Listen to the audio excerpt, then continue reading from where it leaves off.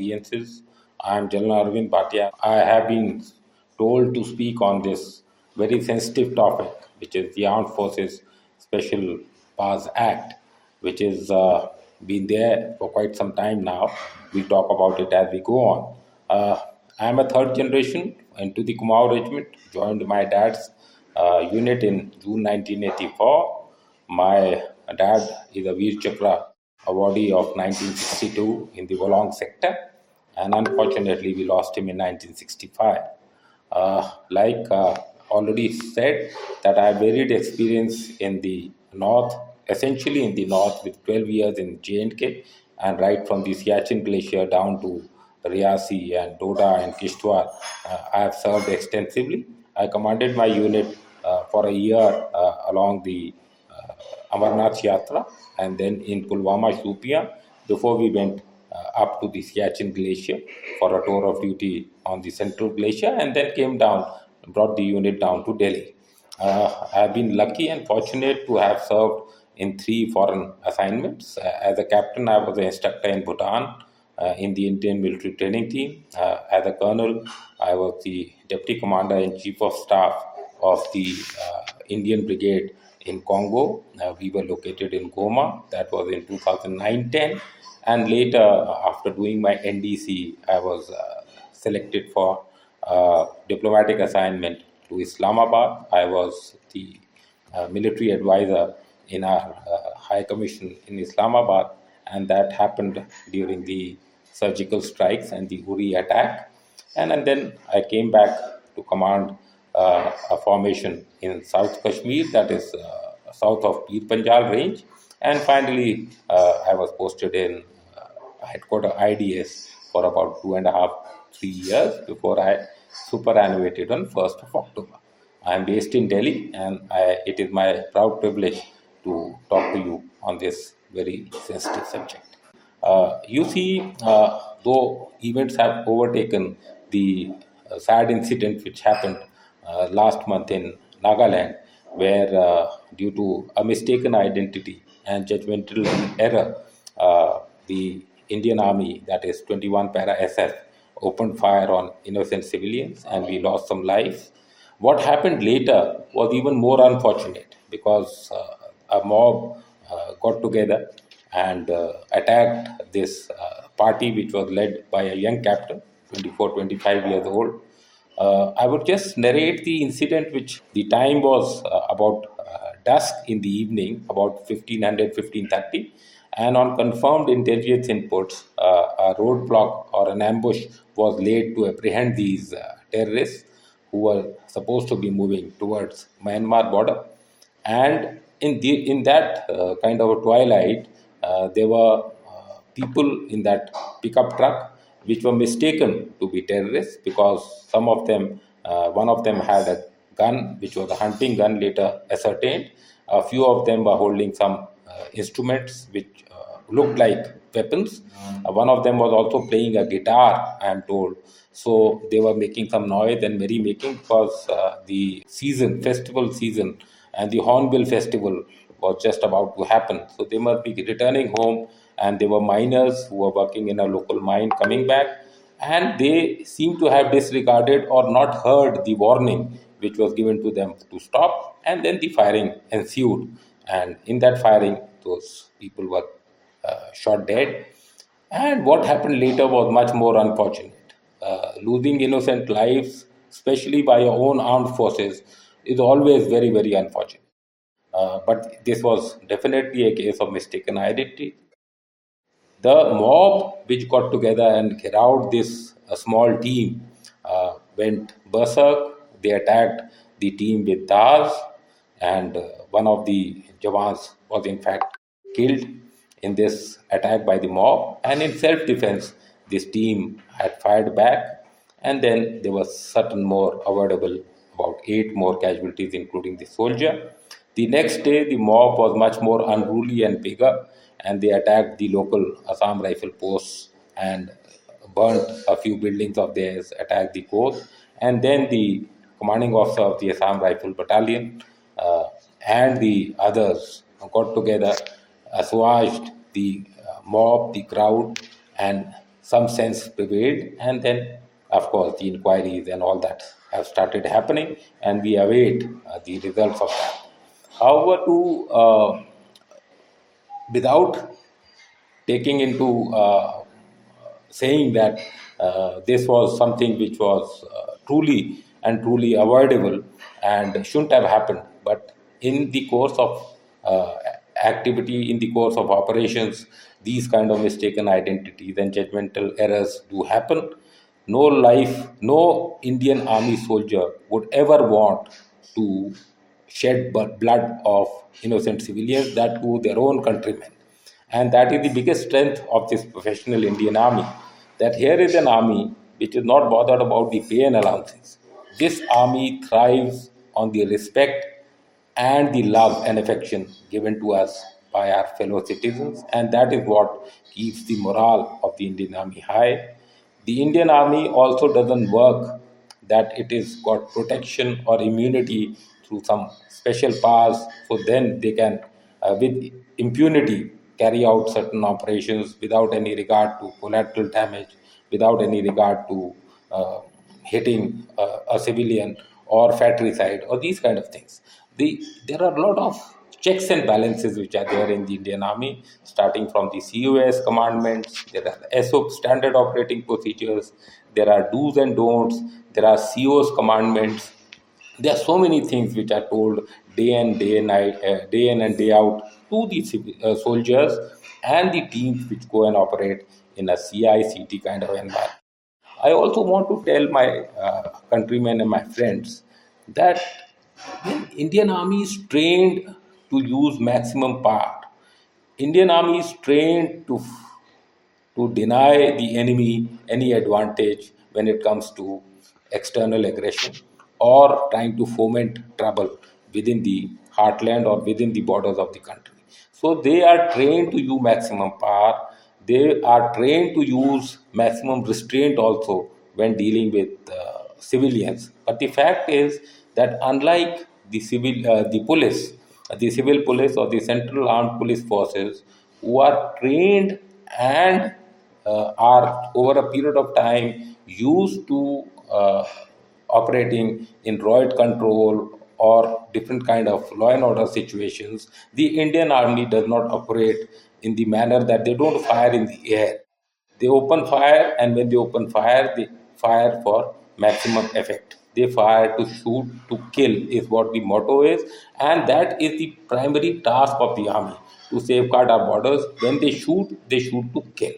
Now, this is not to say that Indian Army should never be used against the uh, your own civilians. It should never be used. But if an area has been disturbed, if an area has been declared as ungovernable, if the center or the state or the governor has imposed certain kind of has ascertained that the law and order of a particular region or area is not appropriate or not under the control of the civil administration, the local police, or the central armed police forces which are deployed in the area, only then the army is deployed. And when the army is deployed, it is governed by Armed Forces Special Powers Act. So I have a kind of a script which I'll now read out, which gives the genesis of this Armed Forces Special Powers Act. It also gives out the tenets. It also gives out where all it is applicable, and it also shows a kind of way ahead. So I'll now read my script. So for the past 6 decades, the Indian Army has been conducting CI and CT operations in different parts of the country, including Punjab, J&K, and in the northeast. While operating in the civil area, the forces encounter major complexities ranging from gruesome acts of violence carried out by militants or terrorists to unprecedented attacks by unruly and violent mobs. In such circumstances, the Indian Army has always been under tremendous pressure to not only safeguard the territorial integrity of the nation, but also to abide by their duty to protect the human rights of the innocent civilian population or even in self defense. AFSPA comes into effect only after the government decides or declares a state or part of it as disturbed. In effect, this means that in the disturbed area, the normal functioning of the government has broken down, and that is why the army, whose primary role is to guard the country from external aggression, is brought in to restore normalcy. The Act is, in fact, an enabler for the armed forces to act proactively within a legal framework and in a time bound manner against insurgents or terrorists in a disturbed area. So, if ASPA is invoked, it is dynamic, it is for a time bound manner, and it is progressively reviewed, increased, repealed, revoked, or whatever continued. So, that is what happens. It is nothing, the army doesn't invoke AFPA, the central government or the federation, in consultation with the state, or the state in on the advice of the other state governing agencies invokes AFPA. Armed Forces Assam and Manipur Special Powers Ordinance was promulgated by the President on 22nd May of 1958, under which some special powers were given to the members of the armed forces in disturbed areas in the state of Assam and Union Territory of Manipur. What is the genesis? The origins of the Armed Forces Special Powers Act 1958 can be traced to the Armed Forces Special Powers Act of 1948. The latter, in turn, was enacted to replace four ordinances: the Assam Disturbed Area Special Powers of the Armed Forces Ordinance, the East Bengal Disturbed Area Ordinance, the United Province Disturbed Area Ordinance, which was invoked by the central government to deal with internal security situation in the country in 1947. So the genesis dates back to 1947. Incidentally, the Armed Forces Special Powers Act of 1948 was repealed in 1957, only to be resurrected a year later in 1958. The Nagas, the contention of the context was the fast deteriorating internal security situation in unified Assam then. The Nagas who had inhabited the Naga hills of Assam and Manipur had opposed the merger of their area with that of India on the grounds that they were racially and socio-politically different and they were seeking an independence. They had even voted in favor of a referendum declaring independence in 1951 and raised the banner of revolt. They boycotted the first general elections in 1952, thereby demonstrating their non acceptance of the Indian Constitution and started committing violent acts against the Indian state. The Armed Forces Special Powers Act of 1958 was so called because it was enforced in the Naga inhabited areas of the state of Assam and the Union Territory of Manipur. This act is now popularly referred to as the Armed Forces Powers Act of 1958. As I have pointed out earlier, the preamble of the Act states that certain special powers are conferred upon the members of the armed forces in the disturbed areas of the state of Assam and the Union Territory of Manipur. Section 3 of the Act empowered the governor or the administrator of the state or the Union Territory to use the armed forces to aid the civil authorities. If he was of the opinion that the situation was disturbed enough to demand such an action, he could do so by declaring the entire state of the Union Territory or part of it as disturbed through a notification in the official gazette.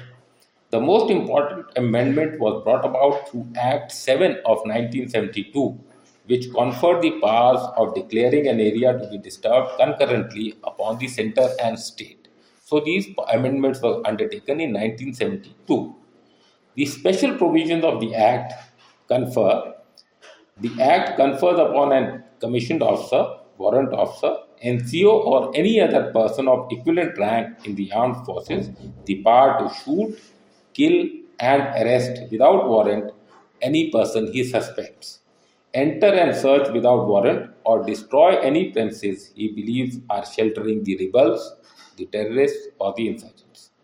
The Act stipulates that any person who is arrested should be handed over to the nearest police station within 24 hours of the person's arrest.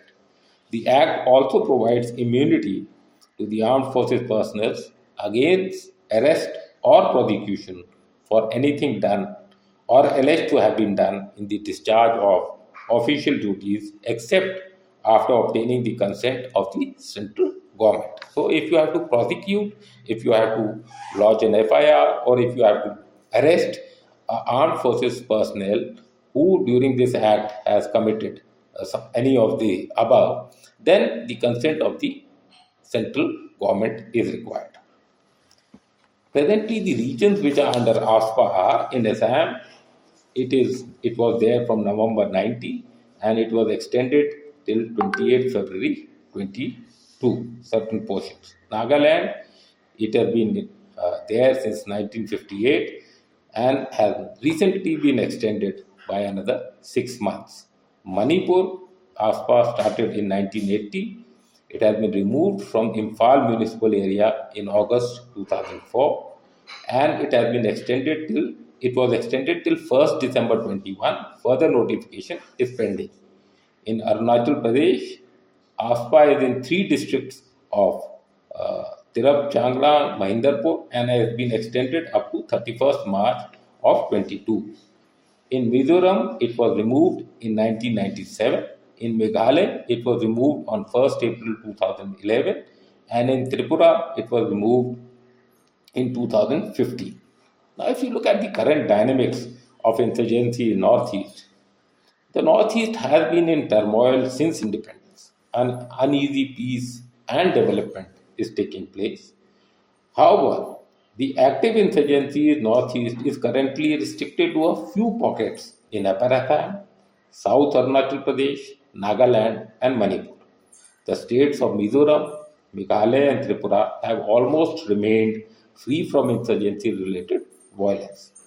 The nature of insurgency also has metamorphosed towards consolidation of extortion space rather than being ideologically divided. So now it is more a law and order issue where tax collection, illegal tax collection, smuggling, drugs, racketeering, arms smuggling, human smuggling, this kind of activity is more pronounced. So current times are seeing a shift in focus from security issues to socio-political and socio-economic dimensions. At present, a delicate, uneasy peace prevails in the region. Certain groups are active in the northeast. If you go by the numbers, I would say ULFA has about 182 and 200 strength. NSC and IM has about 4,000 to 4,500 cadres. NSC and K YA group has about 1,000 to 1,200. The PLA is about 600 to 700 and the UNLF is about 600 to 700. If you see the roots of the insurgency in Assam, it began with the protests and agitations of the All Assam Student Union against the illegal influx of Bangladeshi immigrants. A breakaway faction of the ASU formed the ULFA in 1979 to create a sovereign socialist Assam. Currently, ULFA has continued with the struggle with sovereignty as the prime motive. Apart from ULFA and Bodo insurgents, the Dimasa group of North Kachar Hills continue to venture out and carry out kidnapping and extortion. The radical Islamist groups are demanding security for the Muslims in Assam and infiltration of Rohingyas is a matter of concern. When we come to Manipur, the root of insurgency in the state dates back to 1964 with the creation of the United Nations Liberation Front UNLF. The insurgents have been broadly divided into valley-based insurgent groups and others comprising the Nagas, the Kukis, Muslims, and other represented minor tribes. In the hill districts, the Kuki-Naga clashes in the hill districts of Manipur in the early 90s instigated the creation of several Kuki groups in the state. However, most of these groups are now under the SOO with the GOI, or they are under talks. Manipur continues to remain the most violent state, accounting for maximum grenade or IED blasts in the region. The central government had extended the disturbed area status to all parts of the state except in Imphal municipal area till 30th November 21. SF operations in 2020 have led to apprehensions of 259 cadres and recovery of 92 weapons. And I am told that because of the AFPA not being there in the Imphal region, most of the law and order issues and the hideouts of the terrorists or the insurgents are now in and around Imphal. Nagaland. The current situation in Nagaland is complex and uncertain, with each group tangentially pursuing their agendas. The NSCN-IM is under ceasefire with the Government of India and still remains the most dominant group in Nagaland. The group has signed a framework agreement with the Government of India on 3rd August 15 and has emerged as the harbinger of a renewed peace process in Nagaland. The security situation in Nagaland remained peaceful during the year 2020. The expectation of an early peace process and uncertainty associated with it kept the violent activities subdued. I am sure COVID also had a role to play in this. There was substantial decrease, that is 45%, in insurgency related violence incidents during the year 2020. Simmering differences over leadership in the NSC and KYA hierarchy resulted in expulsion and desertion by prominent Indian origin Naga cadres of the outfit. All NSCN factions continued with unabated extortion, especially along the Indo-Myanmar border and South Arunachal Pradesh. In Arunachal Pradesh, the insurgency is limited to three districts, namely Tirap, Changlang, and Longding, which witnessed activities of Ulfa I and NSCN factions. The ASPA contribution in managing the Northeast situation.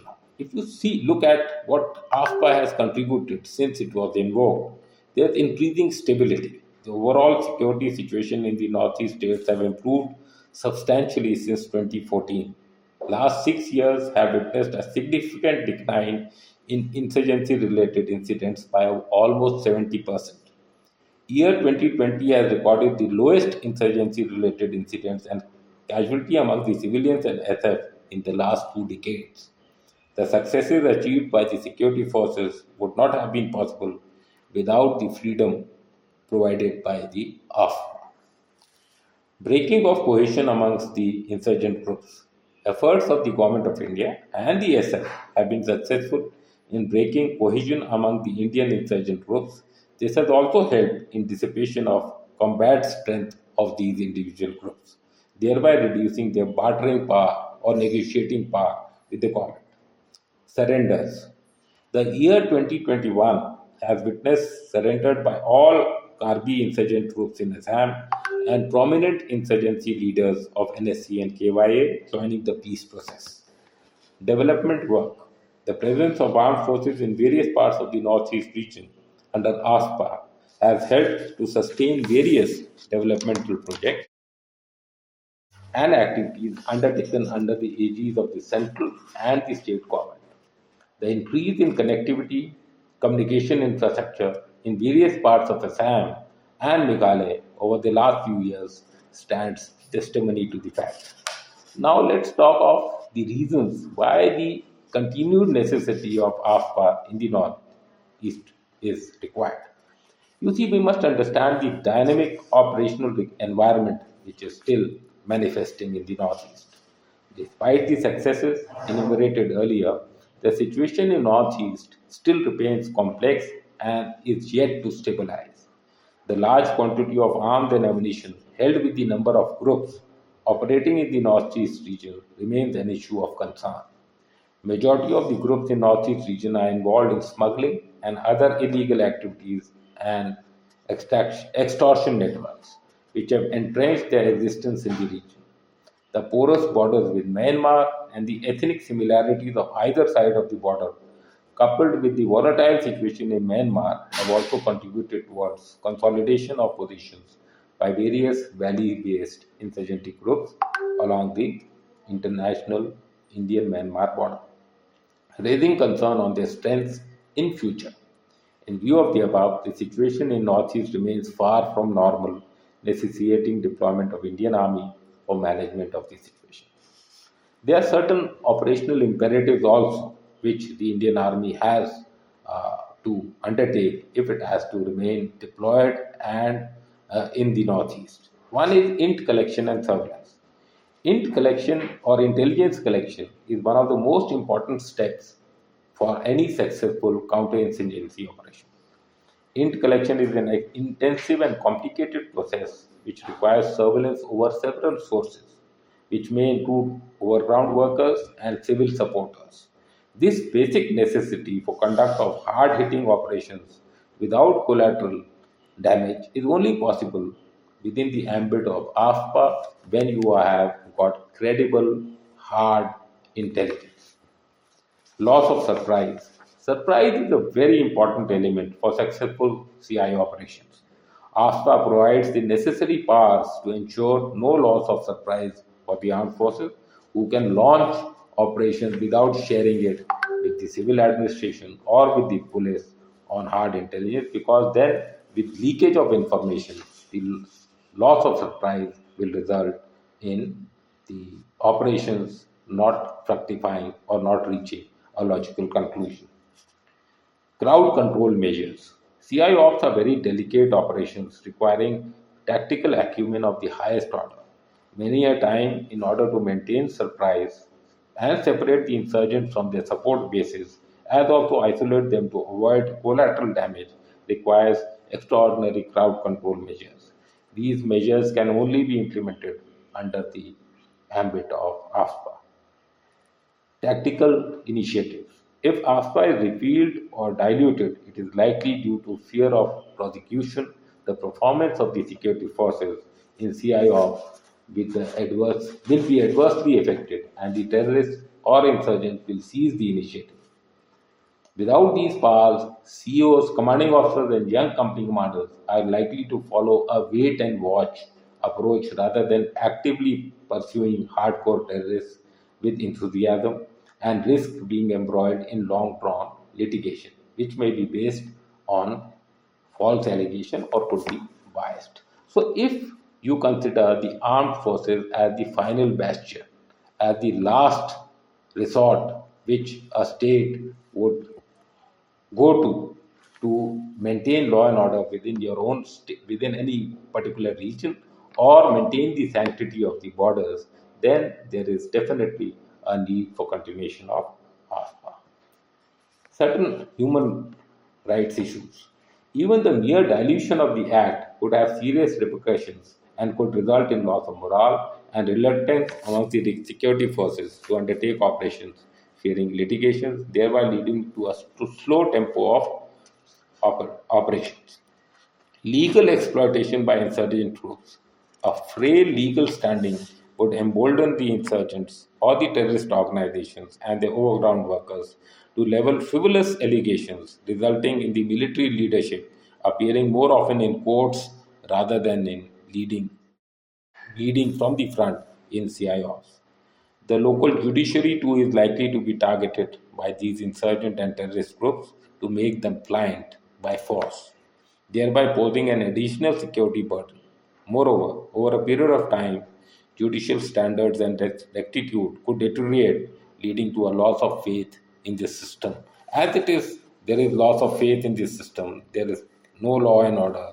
There is poor security things. There are lack of amenities in that area. Only then it was declared out disturbed.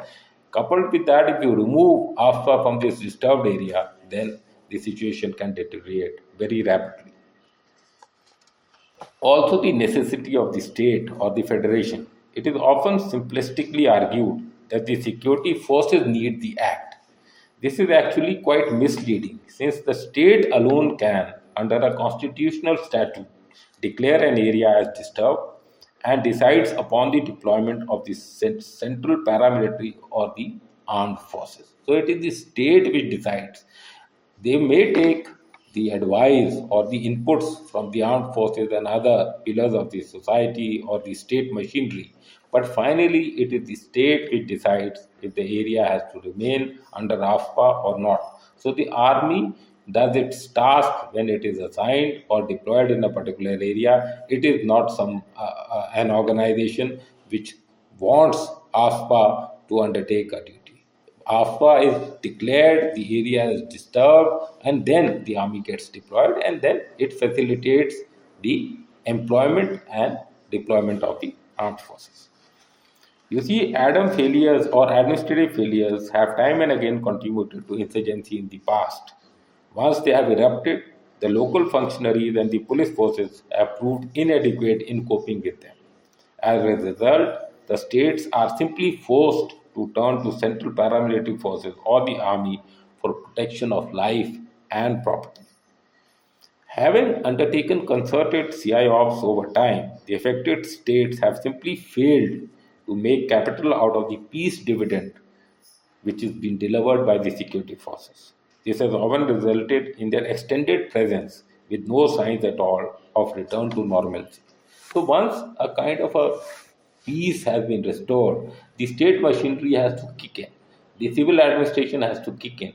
The local police has to be empowered so that they can give the requisite security to that particular region. If that doesn't happen, the next step is not taken, then the situation will remain and that slow burning kind of a status, and the AFPA will not be able to be repealed. So it is a kind of a responsibility of the local administration of the state machinery also to work towards ensuring that such a conditions are manifesting themselves where the area can no longer need not be declared disturbed, and the army can move back to their barracks or their basic task of guarding the borders.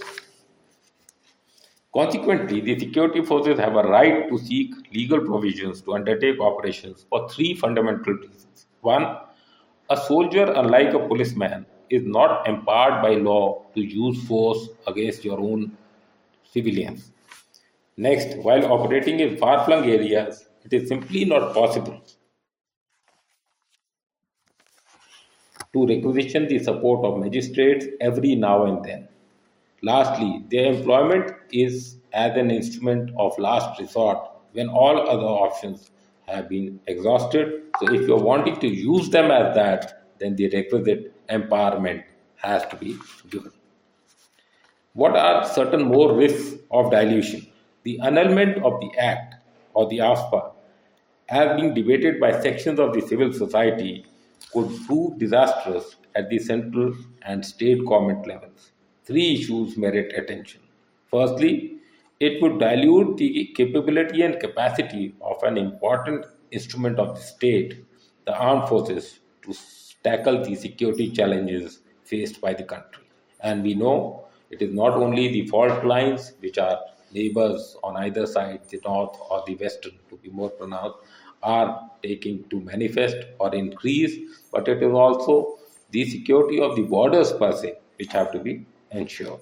Secondly, it would motivate the insurgent or the terrorist leadership, field cadres, and their overground supporters to engage in reckless damage to public life and property. It may well result in a security situation which slides beyond redemption, necessitating major political compromises.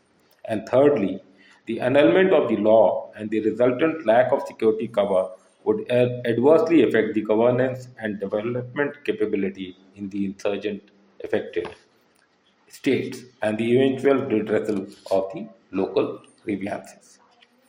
There is also a need to fight certain negative kind of perceptions which get highlighted by whenever a kind of a negative incident which happened last month takes place. And there is a need to highlight a few issues. I was going through a kind of a debate, and someone said that AFPA empowers the armed forces to undertake operations with impunity. So it gives you immunity with impunity. Let me tell you that when a Jawan goes out on an operation, there is nothing known as that he's been taught AFPA, that he's protected under AFPA. He's been told to protect or govern his area of responsibility, keep it free from negative incidents, keep the civilian population safe, and undertake operations within the ambit of the hidayatein which he has been told, or the commandments or the standing operated procedures. He also has that trust of that officer or that non-commissioned officer or JCO, who's the leader of the say the small team, that if something goes wrong, then that leader will, at the cost of his own life, protect him. So that kind of a trust, that kind of a faith in his leader, in his weapon, in the institution and his country is what matters. AFSPA doesn't matter when a soldier or a Jawan goes out for operation. The Indian Army has laid down strict rules of engagement while operating in CI environment. Many operations in Northeast region are generally carried out as joint operations, with police reps being involved. Operations by the Indian Army are generally also launched on hard intelligence, and due precautions are taken to ensure that no collateral damage is caused to normal civilians. Regarding firing of civilians, the Army's instructions are that fire may be opened in towns and villages only in self defense, and that too when the source of terrorist or fire can be clearly identified. Detention of civilians. There are several allegations against the Indian Army on illegal detentions of civilians for long periods under AFSA. The AFSA provisions are very clear. Within 24 hours, anyone who is been picked up has to be handed over to the local civil police, and that is being scrupulously followed by everyone in the armed forces. Also, there is a kind of a perception that Section 6 of the AFPA protects security forces personnel from prosecution except with the prior sanction of the central government. This provision has led to even non-commissioned officers brazenly opening fire on crowds without having to justify their action. I want to make it very clear that Indian Army is one organization which does a very transparent and with lot of alacrity and speed any court of inquiry or any kind of investigation. If any of these kind of allegations of excesses or wrongdoing are ascertained, and there is a record to say that the maximum number of people who have been, if there was any mistaken identity or judgmental error or this kind of willful disobedience of the orders which exist on this subject, they have been punished, they are in jail. So these are very handful of kind of incidents, but that doesn't mean that for a small 1 or 2% of these kind of incidents, the entire state or the armed forces special power acts need to be repealed. What needs to be done is that it needs to be transparently investigated. It needs to be investigated with speed, and all elements of the, I would say, the civil society, the state machinery, and all should be kept on board. And the investigation should be totally impartial, and the guilty must always be punished. As we look ahead, AFA has become a symbol of perceived operation by the government or people of a region. However, I would say that it should be repealed with due caution, holistically looking at the entire picture, and if the need is felt, it can be increased incrementally, say for 3 months, for 6 months, for a year, and but removing it because of one negative incident would be, I would say, very unfortunate, and should not be done in a state of emotion, because when you have to look at national interests, then you have to see the entire bigger picture and then uh, decide on a particular manner to go ahead. So with that, I think I will stop my monologue and now open it up for questions so that we can then discuss it further. But I will just end before I say again that, gentlemen, ladies and gentlemen, this is your armed forces. It is, we are here to protect each and every person of the nation, each and every instrument of the nation. And the effort is always there to do just that. And the Nam Nagman Kishan or the various other things which are the bread and butter, or which are the institutions or the symbols of what the armed forces is all about, are held in very high esteem. They are the things which keep the morale high, which keeps the motivation high, and we genuinely are saddened by these kind of unfortunate incidents. But do remember, like I told earlier, that if these kind of mistakes due to mistaken identity or judgmental error happens, the boy on ground had to decide. He was 25-year old when the son of Shah Rukh Khan was, I think, just with some drugs. He was found. Everyone said, "Bacha hai," and pardon him. But the fact is that here is a 25-year-old, almost the same age or younger than the son of Shah Rukh Khan, and he's handling the I would say the powers and the responsibility and the accountability which is on his shoulders, which includes the life of his own team and the integrity of the nation are at stake. Sometimes mistakes will happen, but you have to take it that it is not by intention, it is not by commission, it is because of some mistaken kind of identity. Thank you. So I was quickly reading up before the talk, some articles on ASPA on The Wire, which absolutely is infamous for completely leftist or even anti-India content. But there is this particular writer called Jade Lingdo, and just a visit to the Twitter profile clearly tells the orientation of the gentleman. The constitutional law honors student at Jodhpur University, National Law University, Jodhpur. But he talks about one case called EEVFAM versus Union of India, where some 1528 instances of extrajudicial executions. Are these related to AFSPA? I mean, it talks about that in this in context of removal of ASPA, and I'll quote him: "As a result of this culture of impunity, there have been numerous complaints of human rights violations which the citizens have brought to the attention of the courts. One of these is the EVVFAM case. Um, I don't know much about it, and it doesn't detail anything out, just makes an accusation. So I wanted to bring that up and see if you have any inputs on that."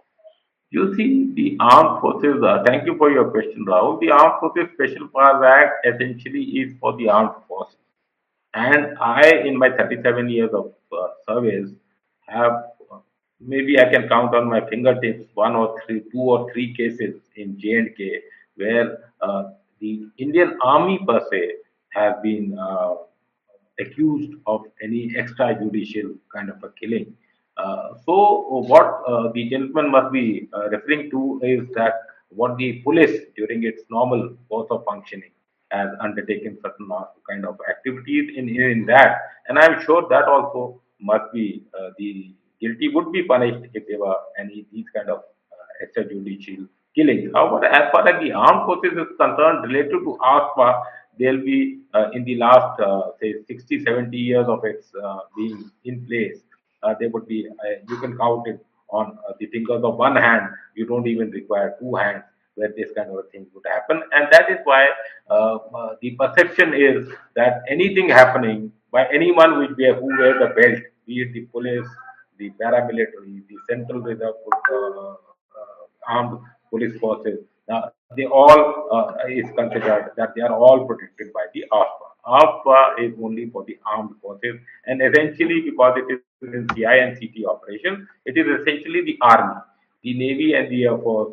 Though they have the Marcos or the I would say the air warriors in some places are deployed in sensitive areas in J&K and the northeast, but essentially AFPA covers the tactical operations being launched in disturbed areas, and there are hardly any judicial killings. And whatever killings have happened, one or two, the people are in behind bars, and it is there for all to see. Thank you. So, does the army actually do any sort of outreach campaign through some sort of an broadcast division or something to counter these claims that are made, or publish data? Is there any initiative by the Indian Army to do this, to dispel all these doubts or accusations? Definitely. Thank you. That's a very good question. You see, it is the Indian Army, say, of 15 years back was averse to coming and articulating anything to the media, was averse to sharing anything, any inputs with the media. But now, in this era of transparency, in this era of social media, it is very important that the Indian Army also projects its point of view. Indian Army is also as transparent as it can be without compromising on issues which are on, I would say, national security. And that is why there is a ADG there is a PRO, Public Relations Officer at all command levels, and there are trainings and interaction with the media. Capsules are being held with the media in Delhi and other places where we can know each other, we are sensitive to each other's requirements, and also the need to partake information so that these kind of apprehensions or misconceptions are not there. So definitely, the army is working at it, but there's many things which need to be done, a lot more. So we are working towards that. I'm sure. Mine is a related question, though not so related.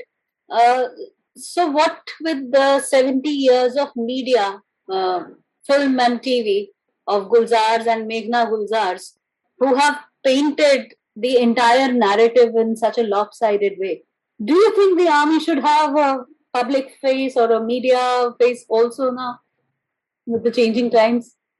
You see, I would say that our adversary on the West, they have an organization known as ISPR. The ISPR is not only making movies, they have a magazine, Hilal magazine. They have their own FM channels. So there, since 1948, they have understood the importance of perception management, the importance of trying to articulate their point of view to the society at large.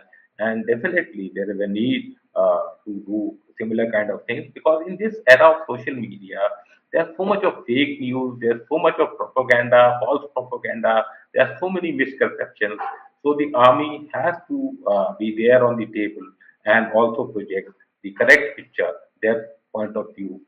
And the earlier it is done, the better it is.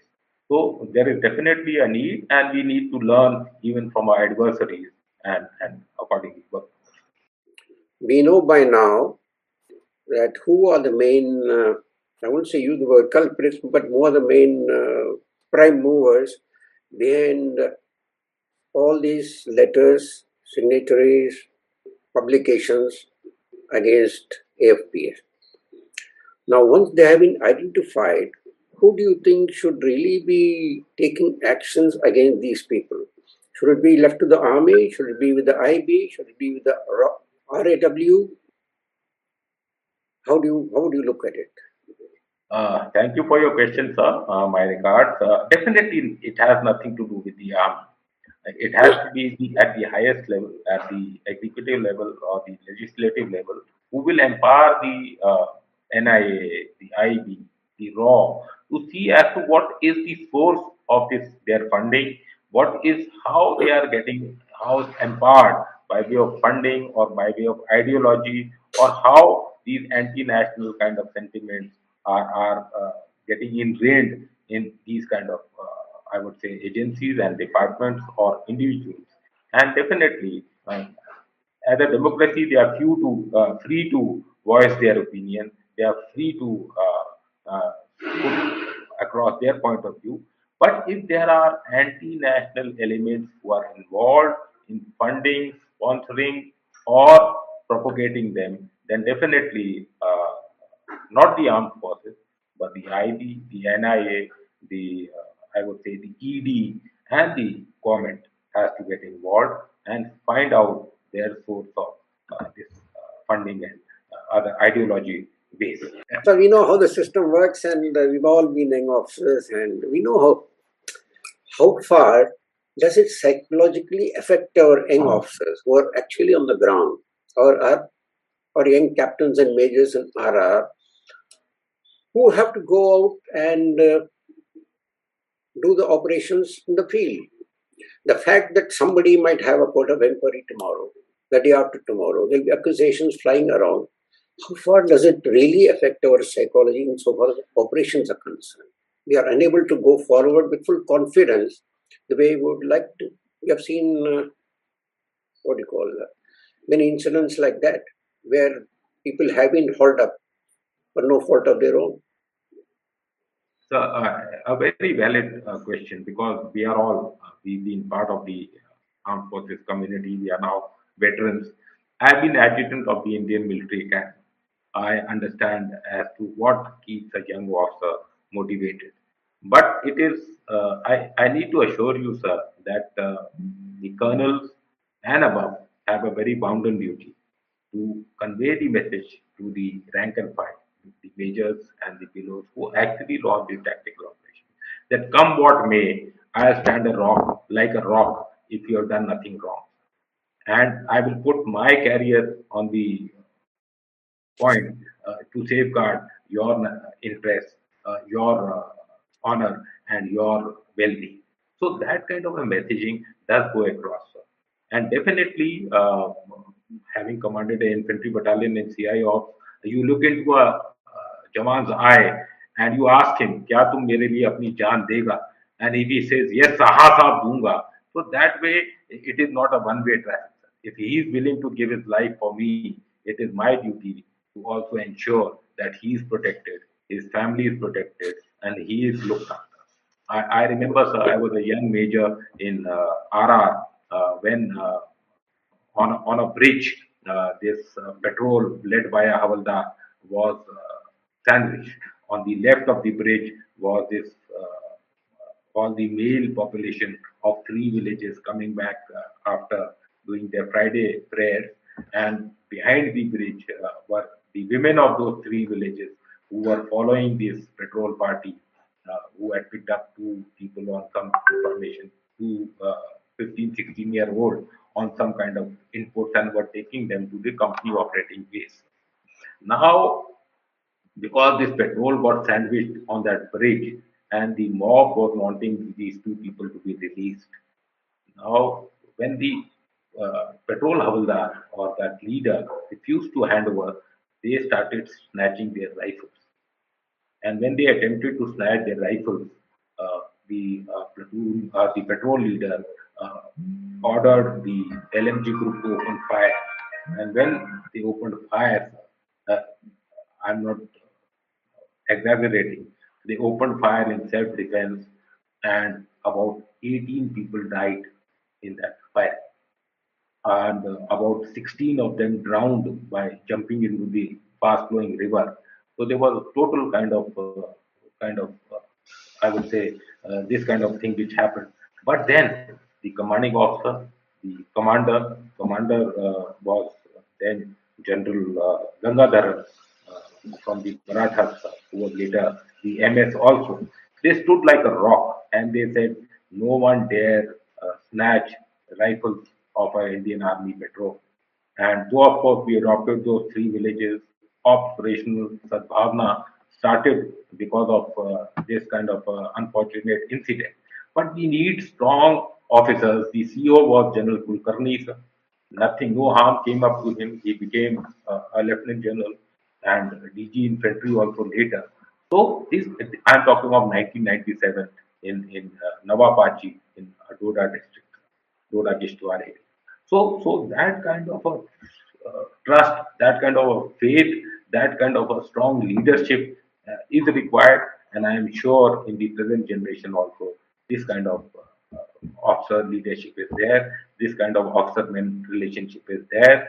That if you do something wrong and it was done in good faith, it was done as a judgmental error and not because of any mala fide intention, then we'll hold your hand. And if there is a need to punish anyone, then the guilty will be punished also. That kind of thing is there, sir, and is sustaining, and God willing, will remain in our armies. I have a follow-up question. This time, an article from Lieutenant General H.S. Panang, and wanted your reaction on what he has to say. He writes in one of his print articles that over a period of time, the credibility of the military justice system system to deal with human rights violations has become suspect.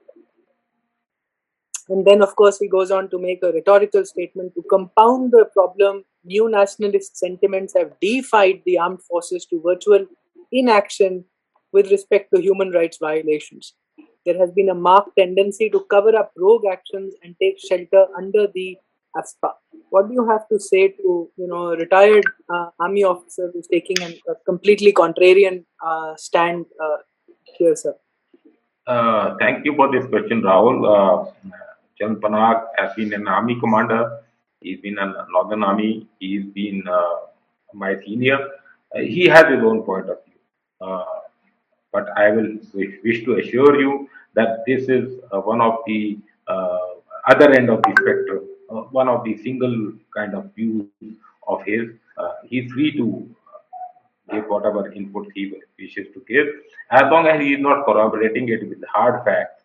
These kind of statements are, I would say, best avoided, because it not only empowers the anti-India forces, anti-national forces to propagate and at our expense, but it also lowers the morale of the rank and file of the Indian armed forces. And I think definitely there needs to be some kind of a soul searching to avoid this kind of delegating statements, because the Indian Army is one of the best as far as discipline, human rights record, or motivation is concerned. So, whatever my senior has said, I will. It is a point of view, but definitely it is not corroborated by facts or ground. Again, a not so related question. We just had this huge disaster of the Chief of Defense Staff, Defense Officers, Bipin Rawatji, and now the security breach with the Prime Minister. Don't you think, well, that with the vehicles that we are using, like Prime Minister's was too glaringly obvious. He has a Fortress, that Mercedes thing, and the other armored vehicle that he has in Delhi. Here he was in front seat of a Toyota, unarmored Toyota, and on a highway. So don't you think there are too many faux pas I mean, this is not really related with the Indian Army, but it is the security of our national leaders. Anything you have to say about that? Thank you, Aparna, for bringing up this very sensitive issue. Totally unacceptable. This kind of security breach can and should have never happened. It was most vulnerable kind of a situation. He was sandwiched on a bridge. A drone could have done something. Any anti-social element could have started stoning this. Anything could have happened. And definitely, heads must roll. There has been total loss of, I would say, cooperation, integration, and I am told that there are certain elements of the state administration also who have not lived up to what the blue book says, or what the actions which are required to be taken. It is even a second lieutenant or a lieutenant would know that if a VIP movement is taking place, there is always a plan B. When it is for the prime minister, it is not only plan B, it is plan C, D, E, and F. And if all that has to happen, then this kind of a argument that suddenly it was decided and suddenly this kind of thing happens, it totally not accepted. Heads must roll, whether it is of the state machinery, whether there are certain elements of ESPG who have not played their part properly, or have conveyed but not ensured. All this must be properly investigated at the highest level, and anything could have happened. Very grave situation should not happen. As far as the loss of the CDS, his wife, and the other 13 brave soldiers, including my very good friend Brigadier Litter, is concerned, you see, the report has come. The court inquiry, I read it in the newspapers, though the MOD statement or anything official has not been declared, but definitely there has been some kind of error, judgmental error, loss of orientation, and as that, and it can happen anytime. It can happen. It has happened earlier. We've lost a air chief from in Pakistan, have been lost to that. We have a basketball player of USA who was lost to this kind of a pilot error, or loss of orientation. And when the master pilot or the chief pilot, who was the commanding officer of that thing, he gets disoriented.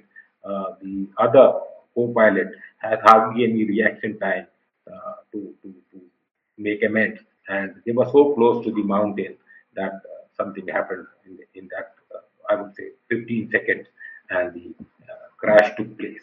So definitely, but you see the kind of groundswell for love for the CDS, which was evident right from Wellington to Delhi, all over India. This shows the love which the people of India have for the armed forces and their soldiers, and that is why I feel I have a lot of hope that any these kind of mistaken identities and these kind of I would say negative incidents which have happened in Nagaland or earlier also will not make us lose the respect and love of our civilian population or Indians.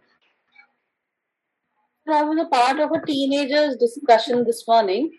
My son, who's now 19, 20 years old, discussing that the kind of pride Indians, they're all Indian students studying abroad.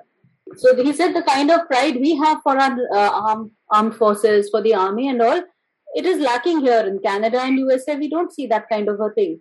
And then another pertinent answer that was given was that because we in India are securing our own borders, these USA people, they go sit in Afghanistan and they go sit in Vietnam, who's going to have pride about in that.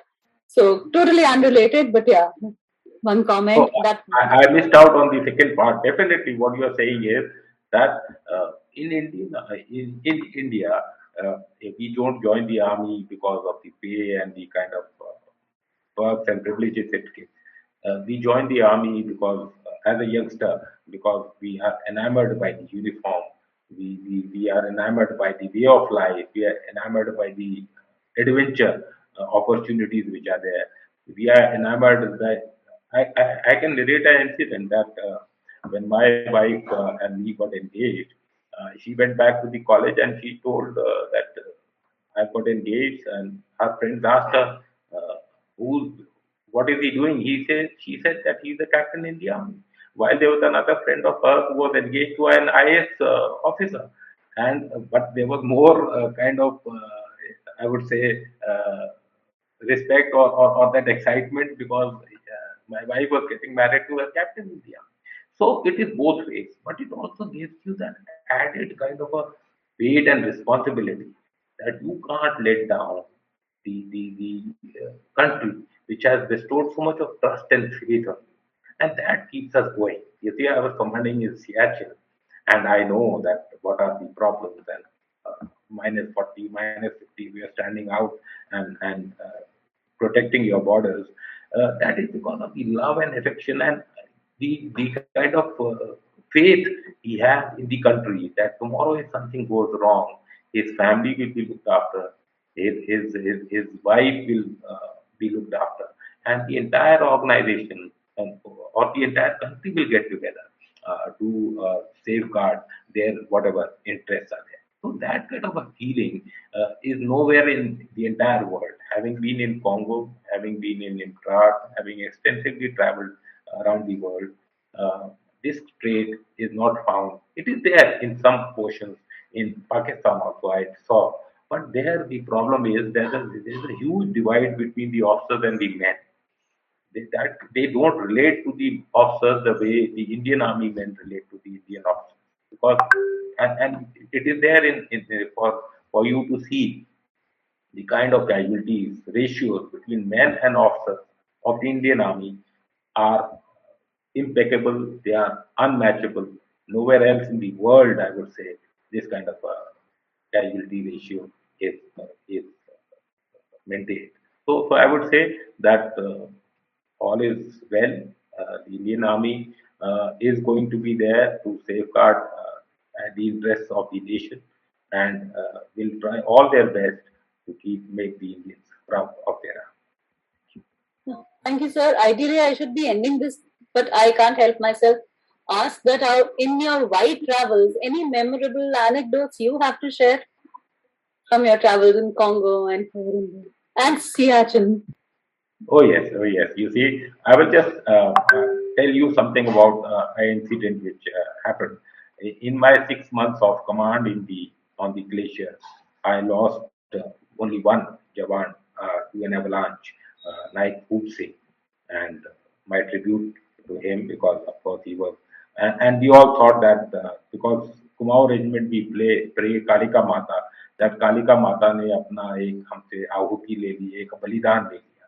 And you know what happened? This was a small post about 13 men, and the cornice or the entire hill caved in onto these two tents which were there, and all the 10 people they got into the buried under the avalanche and came downhill, and there were only 3 people who were left. So these 3 people who were left, they ran down or they slid down with the dog. There was a dog, uh, local dog, which was staying with them at about 20,000 feet, and they started digging up these boys. And all of them were taken out, but for one, and which was Naik Bhoop Singh, whose body was retrieved after 20 minutes, and he was dead by then. Now, I couldn't get to send a helicopter to get the body back for 3 days because of bad weather. So they were staying without only in one tent with the body buried outside in the snow. And this dog for 3 days did not enter the tent, did not eat. He sat over the dead body and as if he was guarding it or protecting it. So that is the kind of loyalty which a dog has shown. So this I would say, and he was the same dog. If you would bury some chicken, live chicken, which frozen chicken to be cooked later, he would want to dig it out. But here was a body there, and he did not budge in, did not eat, did not drink, did not move into the tent, and stayed on that body. And that example I keep giving them that everyone, each Jawan, if a dog can show so much of loyalty to the departed, it is our bounden duty in the army and in the country to give respect and honor the men who lay down their lives for protecting the nation. So I thought I'll just share. I was trying to find this gentleman. I think he's a lawyer, Navroop Singh, if I'm not wrong. And he's been fighting for the armed forces, cases that the government of India, the Union of India, has keeps taking soldiers to court. People, soldiers who've lost, say, a limb in line of duty or something like that, and even for petty things like full pension. The government of India seems to be taking soldiers to court, or the other way around, for soldiers to keep getting their pension, due pension. Could you shed light on this? I know this is a topic for another time, and maybe a more detailed topic on what is going on here, because one keeps hearing gory stories from this lawyer Navroop Singh. Like I said, I can't recall the name completely. You have a comment there on this? Yeah, Navroop is definitely doing a wonderful job. He has the heart in the right place. You see, there are certain kind of bureaucracy, red tapeism, certain kind of anomalies which creep up with each pay commission. There are certain amount of interpretation of rules and regulations which are not undertaken in the correct format. There is OROP issues. There are pay anomaly issues. There are various other issues. And because of that, people like Navroop are doing a wonderful job. However, I would say that bulk of 99% of the people who join the army didn't join it for pay parity or same kind of a status or that kind of a thing which keeps cropping up off and on, that we are custard officers, but we are not class A and we don't get that kind of ORIP and all that. We joined because we wanted to join the Indian Army. However, there are certain anomalies, and the government of India, especially this present dispensation, is much cogent of the needs and the just requirements of the Indian Army. And I'm sure that there hai, but andher nahi hai. And in democracy, things take a little longer. But definitely, everyone up the chain in the government machinery, within the armed forces, are working towards all these anomalies which are crept in. The genuine aspirations and needs of the soldiers must be looked at, and definitely work is on. It will happen in due course. Definitely, WP is also doing a wonderful job. Thank you, sir, who are listening in. Thank you for all your time.